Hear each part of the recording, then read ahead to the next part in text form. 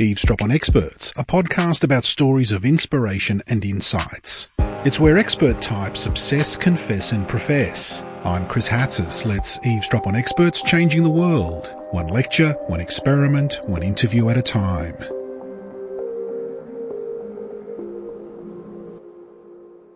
Every day is made up of hundreds of interactions with others. When those others are strangers, we probably don't spare much thought on what they might be thinking or feeling. But every once in a while we are reminded that every person we come across is unique, with an individual perception of themselves and of others. The sensation can be quite overwhelming. It's at this point that Nigel Rapport's work begins. Nigel is the Professor of Anthropological and Philosophical Studies at the University of St Andrews in Scotland. Nigel was recently in Melbourne, where he was awarded the 2018 Magunya Distinguished Visiting Fellowship and delivered the lecture titled "Can Love Help Overcome the Distance Between Us?" Steve Grimwade caught up with Nigel for a chat about human behaviour. Love is a term often used, perhaps not fully thought through. Lust, romance, camaraderie, care, admiration, tolerance, benevolence. The number of ways that we love are as numerous as there are people to love. But perhaps that's the point. Today we're talking to Nigel Rapport, Professor of Anthropological and Philosophical Studies at the University of St Andrews in Scotland. G'day, Nigel. Hello, Steve. One of my great pleasures is meeting people like you, whose interests are as diverse as possible, really. For you, these include social theory, identity, individuality, consciousness, community studies, conversation analysis, which may prove badly for myself, representation, aesthetics, globalization, violence, and anthropology as a moral pursuit, amongst others. Given this very broad range, are you able to point to the heart of your studies? When asked at a barbecue, what do you do? What do you say? It's an awful question, and I try and avoid it. And it's hard to put your finger on one thing. So one easy answer is to say, well, I've done this sort of research and that sort of research. I've done fieldwork here and there, and then that leads the conversation off in another direction. But if I was to try and answer you honestly, it would be that I am really interested in the relationship between the individual on the one hand and the social or the cultural on the other. My discipline, social anthropology or cultural anthropology, I feel has tended historically to privilege the social and the cultural over the individual, and to say that the individual is a version of the social structure or a version of the cultural tradition or a version of the community organisation, the community identity into which that individual has been born. I think that birth is more superficial or accidental or contingent than the orthodoxies of my discipline might sometimes claim. In other words, I'm interested in individual identity, consciousness, awareness, as a sort of thing in itself, a thing that stands apart from the social and the cultural and the historical and the communitarian. I think we have the capacity, I think we have the necessity to make sense for ourselves as individual human beings, to make meaning for ourselves, to work out for ourselves what it is to be us and how it is that we relate to what is around us or beyond us, other people and the wider world. We have the capacity to do that because we're human beings, and all human beings have the same set of universal capacities, I believe. How we substantiate those capacities, how we operationalize them, how we bring them to life, how we animate or inhabit those capacities is something absolutely individual that pertains to your embodiment and my embodiment, which is discrete. I am bone-bound, as the poet Dylan Thomas put it, and so are you, and so is every human being. To be human is to be individual, and that means that we operate according to a certain consciousness, perception, awareness, set of interpretations that are special and unique to each of us. And that is a truth. It's what I call an ontological truth, a universal truth. Is part of the nature of our human being. And it operates irrespective of the society or the culture or the historical epoch or the community in which you are operating or manifesting or inhabiting your individuality. So for me, in answer to your question, and I'm sorry this is a long-winded one, individuality is the key thing in which I have been interested since my first period of anthropological fieldwork in the early 1980s.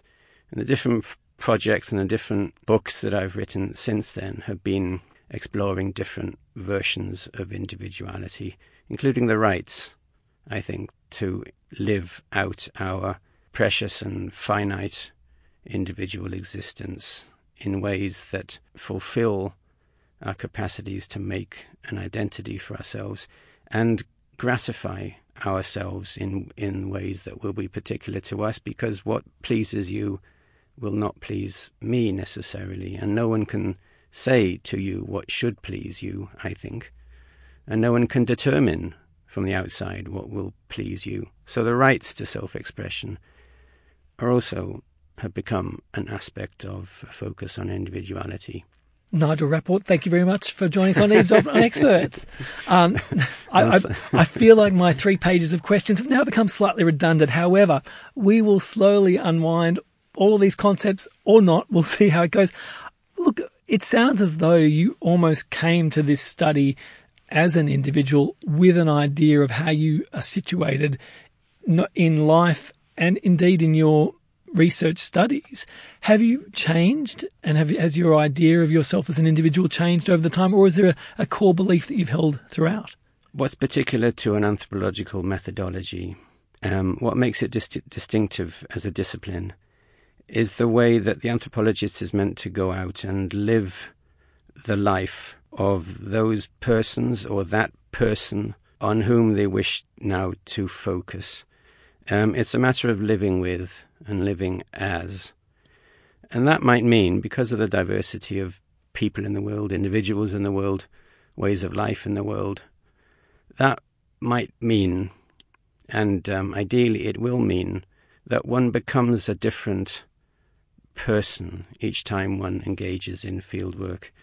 The identities that I've assumed or had given to me in my various periods of fieldwork have been things like farm labourer, builder's mate, hospital orderly or porter, new immigrant, someone helping in a halfway house for ex-offenders, and someone with a love of the art of Stanley Spencer. Each of these, in theory, necessitate me becoming someone else, becoming someone other, certainly other than myself.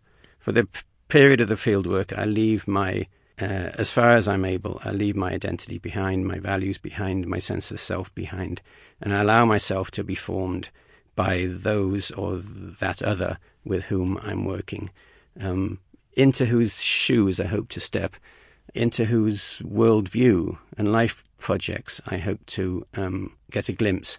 This is an imaginative and an intuitive exercise, because I'm never fully able to prove that I have understood the other. But in theory, I live the life of the other as a material form insofar as I'm able. What is it like physically, as I see it, to be that other, or to be with that other, or near that other?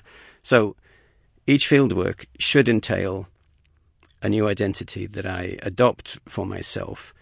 But as a scientist, coming back from that identity into the person that will then write that up, I reserve the right, as it were, to say, well, the truth that I've discovered interacting with this person is actually commensurate with the truth that I understood through an earlier fieldwork.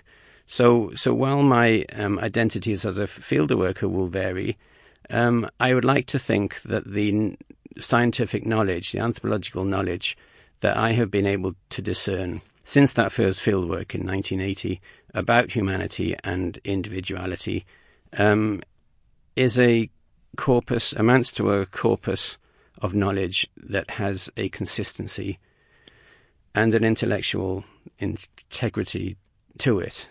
So that, in brief, to answer your question, I've learned different details about the nature of how individuals live a human life, but I would like to think that I have grown into a deeper knowledge that has a sameness to it. Is that sameness you? Sorry, I don't. I mean, I don't. No. That's really nice. Anthropology is a personal pursuit. Fieldwork is a personal and individual pursuit. By which I mean, if you were in the field, Steve, not me, talking with Doris and Fred and Sid, who are farmers and builders in the Yorkshire Dales, your experience of them and with them would have been different to mine. I would have hoped that it would have been compatible, that you would come back and write a version of Sid, Doris and Fred that would be commensurate with what I wrote. But certainly you would do a different fieldwork and you would form a different relationship with them. So, yes, there is a personality and a personalness to what and how the anthropologist operates. Nevertheless, I think I would like to hope that anthropology is a science, which means that there are certain ontological, again this word pertaining to the universal nature of being. There's an ontological reality to our humanity and our individuality that is the core of the science that I want to write, by way of the examples that Sid, Doris, Fred, porters that I've known since then, Alistair, Angus, Gerard. These are individual exemplars of something that I think is more universal. So, yes, you would do fieldwork differently to me if you were knowing the same inverted commas people that I knew. But by virtue of our being social scientists, I would hope that that if you and I went into it with an equally open mind, that we would emerge from it with a kind of knowledge that I would want to call human science. And that we would both share in the outcome. I would love to talk about labour, because, I mean, all the fieldwork you spoke about was very labour-intensive fieldwork. And listeners won't know this, but I'm looking at you and I see a pretty strong man underneath the shirt. So I feel like there's a bond potentially between you and this kind of work. Is that true to say, or a leap? And you can choose to not answer any of my questions. No. These are nice probing questions. The particular fieldworks that I've chosen have been physically challenging. For example, the hospital porters or orderlies that I worked with in Scotland, they figure at the very bottom of a hospital hierarchy that is based on medical expertise or administrative capacity. The porters are people that depend on their stamina and their physical strength above everything else, which means that in the hierarchy of skills, they're, together with the domestics, that is the cleaners, they're at the base. Part of the study that I undertook of the porters and with the porters was how symbolically do they deal with the stigma of being regarded as people that if not being without skill, do not have a skill that is particular to the hospital as a medical environment. This wasn't what you asked, but to cut a long story short, to be a hospital porter in the hospital that I worked at in Scotland is to reverse the stigma or invert the hierarchy such that they see themselves as the most important people in the hospital, but also the most human or natural people in the hospital, by which they mean that they are manifesting their true identity, their masculinity. They feel that the other people in the hospital have sold themselves to a job of work that restricts their ability to express themselves as naturally or fully as they would like. So the doctor is moved here and there around the hospital or between hospitals. They are, as the porters see it, selling themselves to their profession in such a way that they are repressing. Alone in this workforce, the porters are men. To be a man is to inhabit a certain masculine body that gratifies itself through drinking, fighting, playing football, and having women, and having fun. And this is how the porters gratify and manifest their masculinity. I found it very challenging initially to enter the porter's lodge, which was 2 small rooms, a bit like this, below the surface, hidden away from much view. And they enact their masculinity in this space vis-a-vis one another and vis-a-vis those that they talk about who aren't porters. For me to enter into this space was, I was frightened at first, but I felt that I could hold my own, as it were, if I could show them that I could A, do the physical work, and B, share in their recreational pursuits, maybe not the drinking or the fighting or the chasing women so much, but football and weights and that kind of thing. I could show them that I was at least to an extent, a whole person. They knew that I was from the university.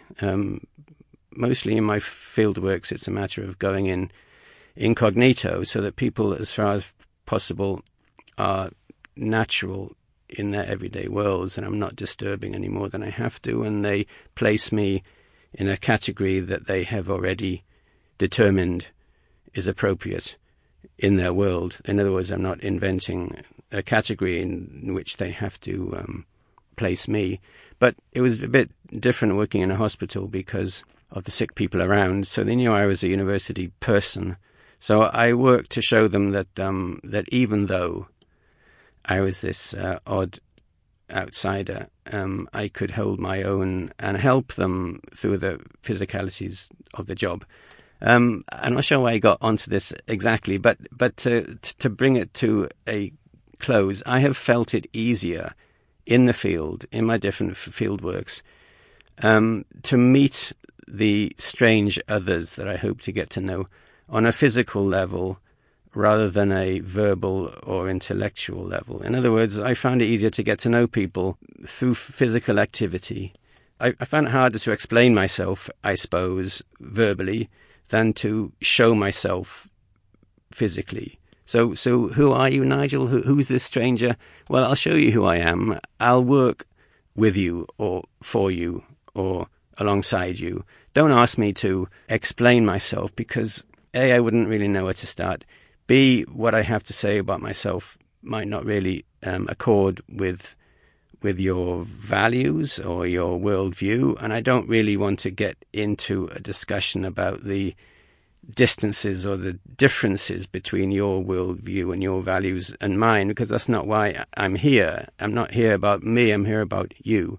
So verbally, intellectually, I'd find that a bit hard and embarrassing. But if I can just reach you physically, then I'd like to use my fitness or my physical aptitude to do that, to show you I can be useful to you and you can relate to me as just another body beside yours.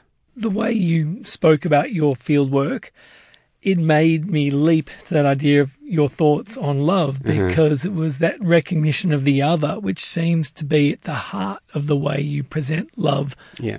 Okay, so love. A brief history of my relation to the concept. I've done 4 distinct periods of field work.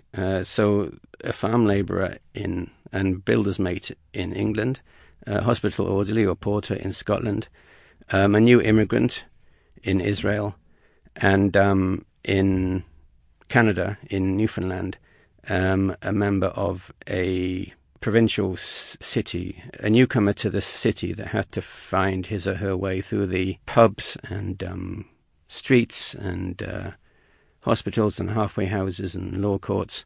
How do you integrate into a city as a stranger? That was that fieldwork. How do you learn the phrases that will enable you to pass yourself off as someone that can be met in the street or met in the pub, and someone that you can start a conversation with?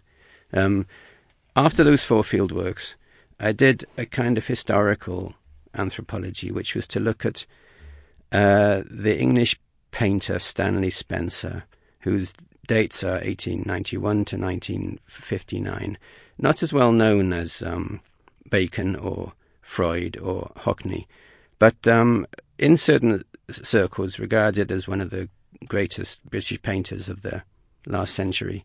Spencer painted in another number of genres: landscapes, portraits, but what he felt was most him were what he called visionary depictions of human beings who were knowing each other in ways that were more honest and deep and less superficial than was conventionally the case.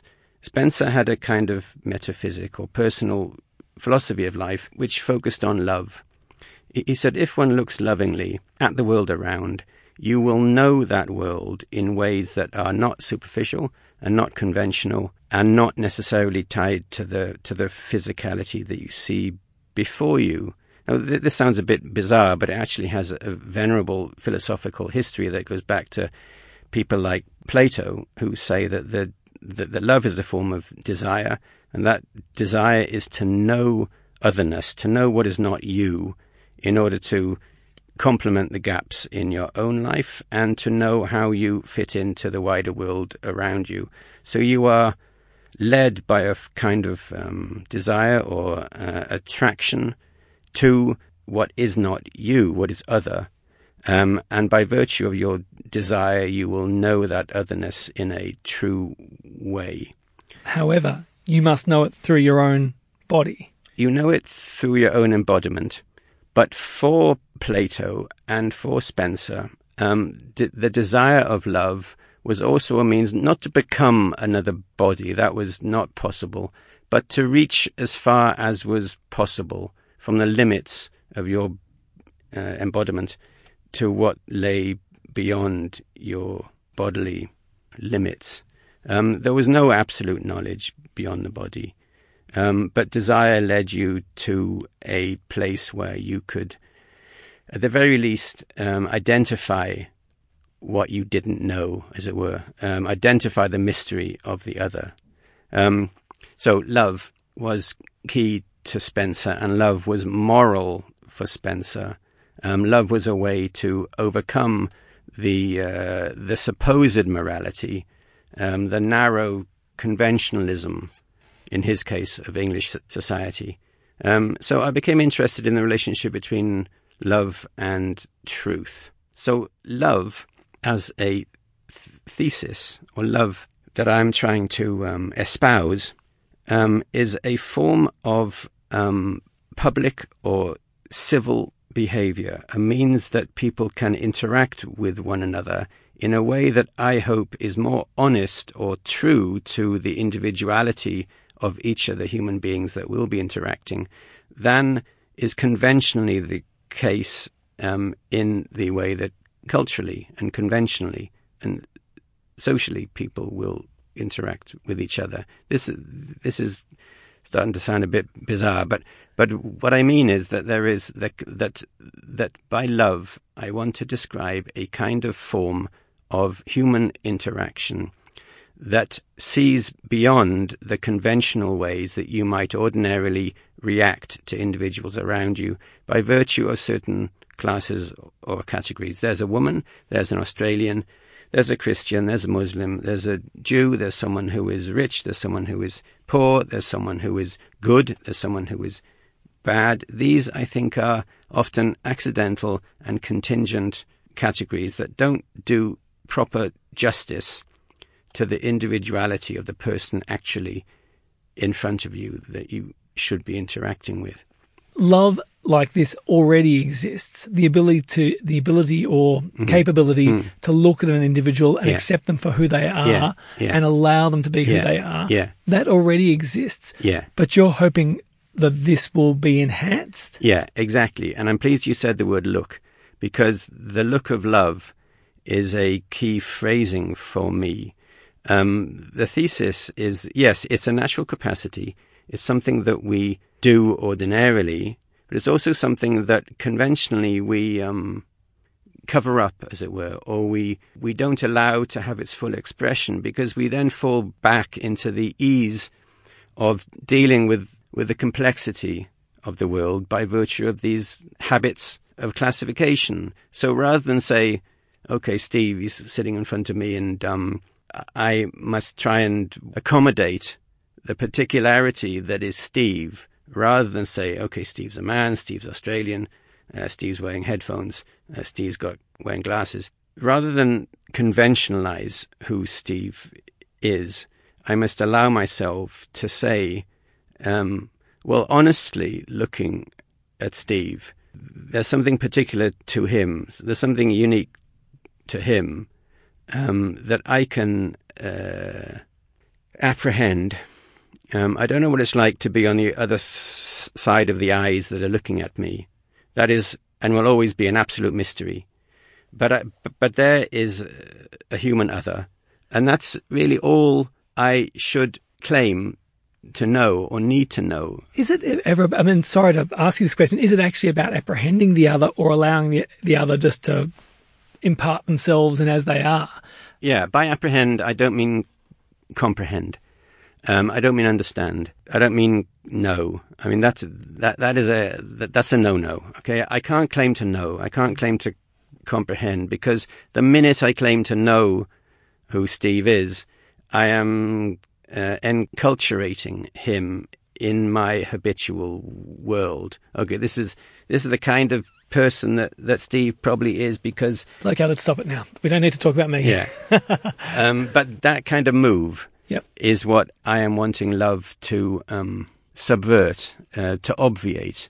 And it's not necessarily just a one-to-one. You know, love as a civic virtue, as I describe it, is a matter of using that look to see the strangers that will mostly populate our social lives, and say, there is a stranger that I can recognize as a human individual other, and I can't claim, and I needn't claim, and I shouldn't claim to know anything else about them than their human individual otherness. But looking at them, I have a kind of desirous attraction towards them, in that I can see, there's a smile. I like that smile. I like how they're using their body.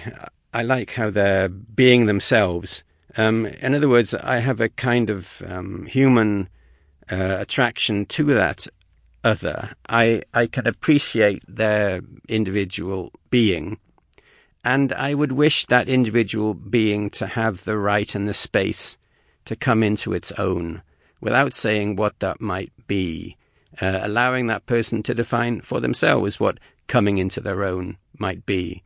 But my moral behavior towards them, my ethical interaction with them, should be to say, I recognize their humanity and their individuality, full stop.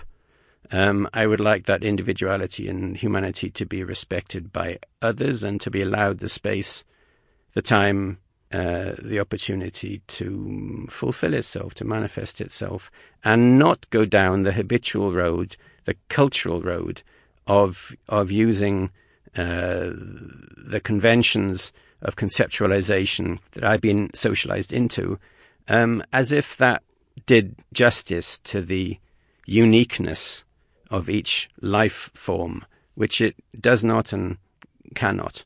So a respect for the individuality of life is what I'm trying to translate into a form of social interaction. How do you, as an anthropologist, measure love's impact?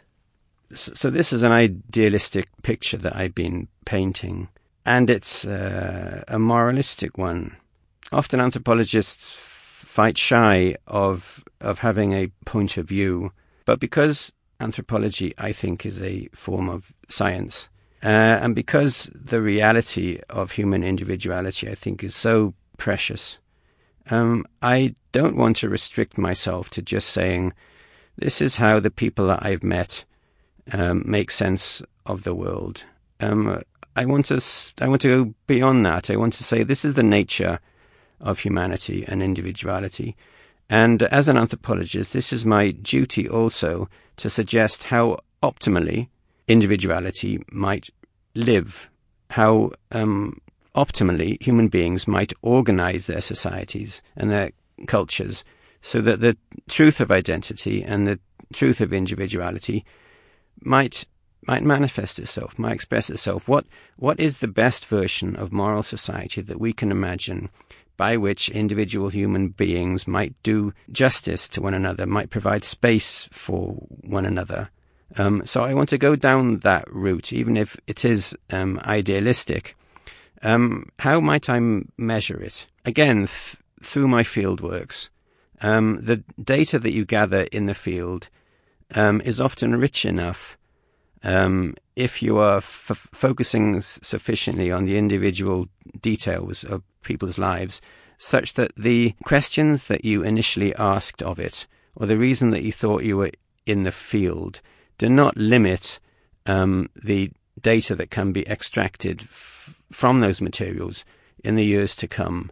So I've been looking back on different fieldworks in the Yorkshire Dales, in the Scottish Hospital, in Israel, in Stanley Spencer's Life and Afterlife, and saying, well, what evidence, if any, can I find for the thesis that love might be a form of knowledge, that love might be a human capacity, that love might give on to a moral way of interacting with one another? What evidence can I find, if any, in these fieldworks, that there's anything here but a series of pipe dreams?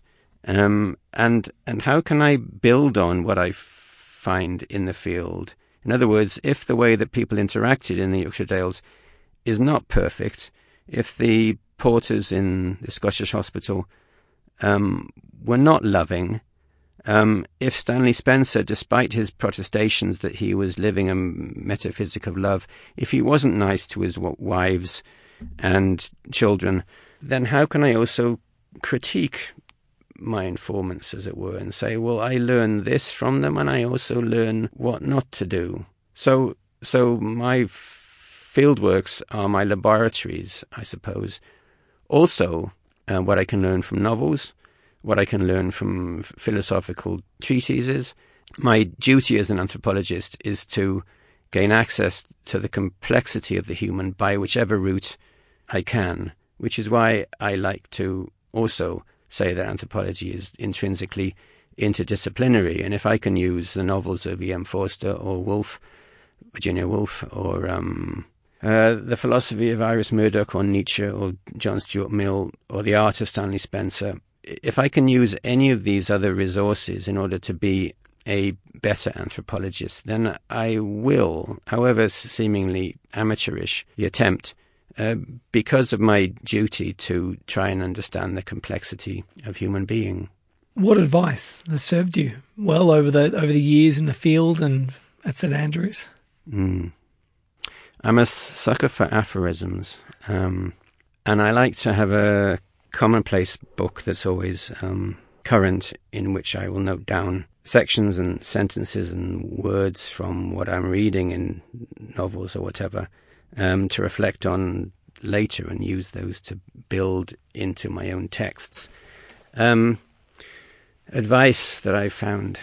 Well, I'll give you one quote. So Friedrich Nietzsche, another person like Stanley Spencer, that completely was his own man, his own person, a real outsider, an outlier during his life. One of the aphorisms from him that I always bear in mind is the will to a system is a lack of integrity. In other words, there's always likely to be a complexity, a complicatedness that will outwit your ability to systematize it, to know it. So don't presume that you will be able to make the human into a system, or easily to make the world into a system. And the will or the desire to always see something neat and structured out there is likely to reflect badly on your own character rather than enable you to know better. So it's a lack of personal integrity to at least too quickly to want to systematize. That almost sounds like that's your Occam's razor. that's the on which your work finally is finally balanced. I often fail because I also like writing very much, and the beauty in forming sentences and in writing an essay and in structuring something that has an aesthetic shape to it, a crystalline shape, a start, a middle, an end. I really love that. So to write in such a way that you write against yourself, as it were, and you write in such a way as to say to yourself and to your reader, I really don't know. That's a real challenge. So there are writers also, Fernando Pessoa, Stevie Smith, Sebald, who I really like also because of the way that they refuse the norms of aesthetic closure, and they allow the texts that they're writing to be unsystematic. I have not succeeded, I don't think, in allowing sufficient openness into my texts. I want to know, and I want to present something that might convince, because I feel really strongly about what I'm writing, about the beauty of human individuality, the need to respect it, the need to know it. It seems increasingly important in a world of identity politics, which is based on collective identities and communitarian closures, as I see it, rather than the mysteries of individual otherness. There are any number of other questions I could ask you, but finally, when listeners think about love, so perhaps when they're walking down the street and they look in someone else's eyes, what would you like them to consider? Yeah, I'd like them to see that look as a kind of loving recognition. Another person that we haven't mentioned is the philosopher Emmanuel Levinas, and much of what I've been saying relates to his insistence that conscience is born out of a look. He says, if you look honestly and straightforwardly into the naked eyes of the human other, you will be struck by what Levinas calls the secrecy of the other's subjectivity, the secrecy of the other's being. If you look honestly and straightforwardly, he says, you cannot but feel that your sense that you knew the world by virtue of your cultural expectations was really not true.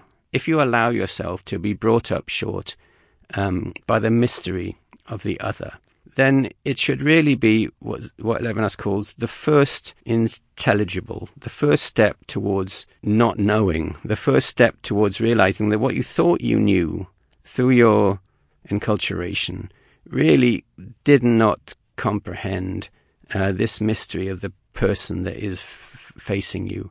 And really that mystery should be the beginning of your moral life henceforward, that it should really be a sundering of the person that you felt you were, the self that you thought you knew, and the world you thought you knew, because now it contains this mysterious otherness that cannot be brought within the bounds of you or what you thought you knew through your culture. there's an enormity there, an infinity there in the other human being that is as mysterious, Levinas says, as death. It's as mysterious as infinity itself, or it's mysterious, if you're religious, as God. It shows that the world is plural. In other words, it's not just you or your supposed cultural knowledge within it. There's mystery within it. There's otherness within it. And you must now begin your life afresh from that position of ignorance. Here is another human being, another life that is facing me.